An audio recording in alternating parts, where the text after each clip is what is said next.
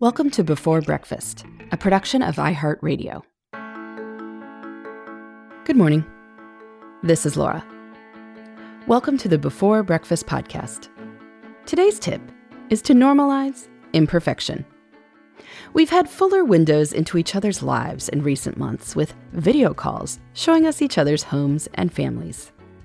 We see more of who people are as people.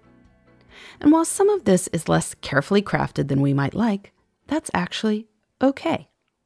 There are some real benefits to seeing that not everything is perfect, nor does it need to be. I've discussed in the past that your Zoom square is your personal brand. You want to put some thought into creating a backdrop that fits the image you want to convey. But that image does not need to be one of perfection. In fact, it may be better if you allow for some imperfection. There are many ways that we feel distant from each other right now, but there's also a closeness that comes from seeing our colleagues and friends as full people. We don't just see people polished for in-the-office work. We see them in less guarded moments. Maybe your pulled-together CEO's toddler walks in and announces that she has to go potty. Your boss is surrounded by a seemingly random spread of papers, and you are pretty sure that you saw that same empty cereal bowl on your last video call. Your client who dots every I and crosses every T is still figuring out video conference technology and routinely shares the wrong screen or hangs up unintentionally.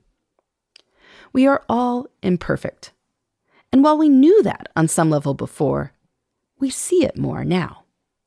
It's awkward sometimes, but also humanizing. So today's tip is to acknowledge that imperfection and normalize it, because this actually has some productivity benefits. No one can do everything.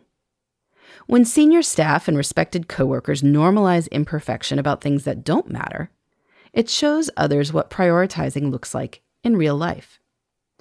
This can happen by acknowledging a messy workspace on a video call, or by drawing a diagram on the whiteboard during a meeting that's helpful for illustrating the point, but won't win art awards. When less experienced staff see that their more experienced colleagues don't have impeccable skills in all aspects of their lives, it helps them feel less self-conscious and more confident.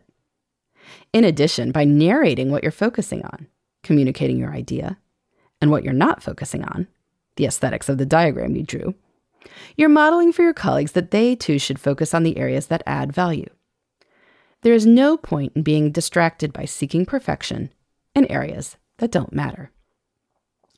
Of course, there are also imperfections in areas of our lives that do matter, like our families and relationships.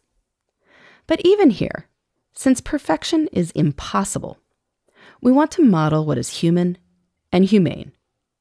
It's natural that your kids will wander into your workspace occasionally, sometimes at inopportune moments. Greet them lovingly, and then do what you need to get back to work. Showing how you deal with the unexpected will cause your team to have more respect for you.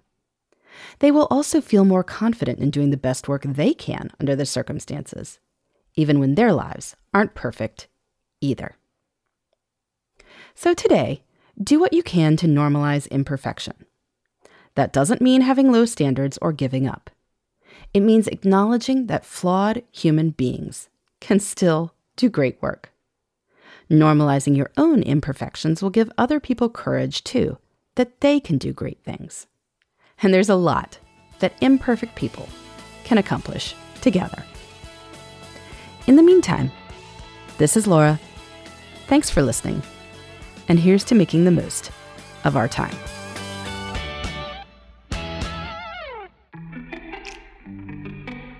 Hey everybody, I'd love to hear from you.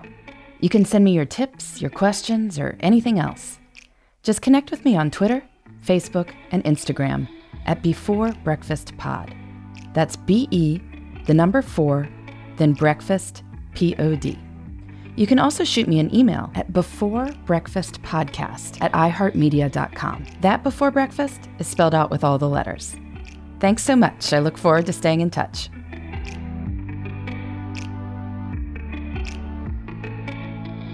Before Breakfast is a production of iHeartRadio. For more podcasts from iHeartRadio, visit the iHeartRadio app, Apple Podcasts, or wherever you listen to your favorite shows.